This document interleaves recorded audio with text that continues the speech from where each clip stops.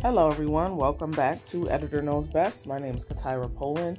I am the creator and hostess of Editor Knows Best and also the CEO and founder of Love for Words, a nonfiction editing boutique. Today, I will be talking about the dictate feature in Microsoft Word. So for those of you who aren't familiar, if you go to the top of your Microsoft options, I think it depends on which version you have, you'll see a picture of or an icon of a microphone, and it says dictate under it. This is a great feature for editors, for writers, for authors. It can be used for anyone if you're writing a speech or you're starting to put your book together or some type of document together. I highly recommend the dictate option. So I use this sometimes or mostly when I have a handwritten manuscript. So I'll read the manuscript and it records as you read.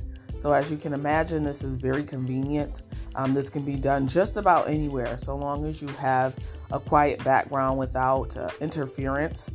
It's an excellent tool. So I've had several clients who've come to me with handwritten manuscripts, and I've simply read, what they've written, and it types it for me right there in Word. So again, it's perfect. However, I will offer also some of the challenges with using dictate.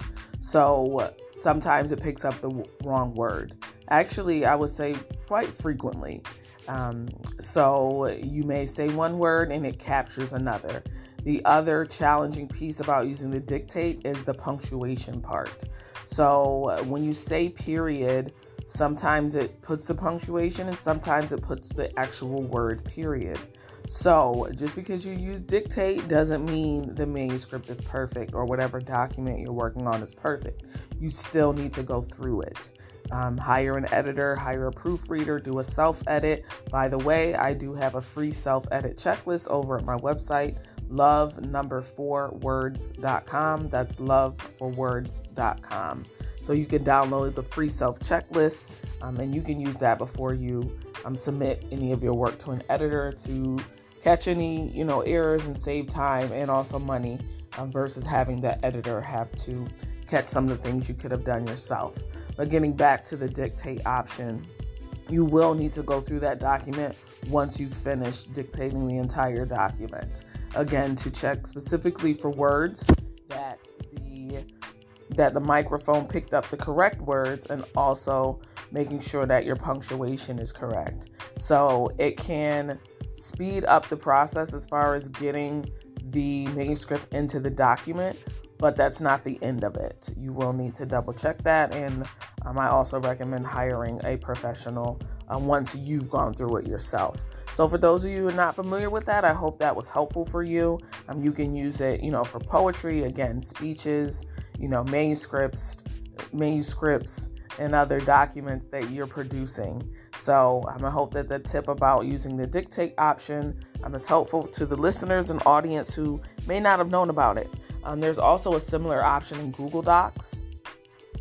I'm not sure what the icon is, but much like in Word, you'll go to the top of your Google Doc and you should see some type of icon indicating, audio translation or audio recording so that you can speak and it will type it for you. Thank you so much for tuning in to Editor Knows Best. This show airs every other Monday, 7 p.m. Eastern. Anywhere you can find a podcast, you can find Editor Knows Best. Thanks again for tuning in. If you're interested in being a guest, you can head over to the website and fill out the form. If you go to love4words, that's love4words.com, select media, you will see our guest form.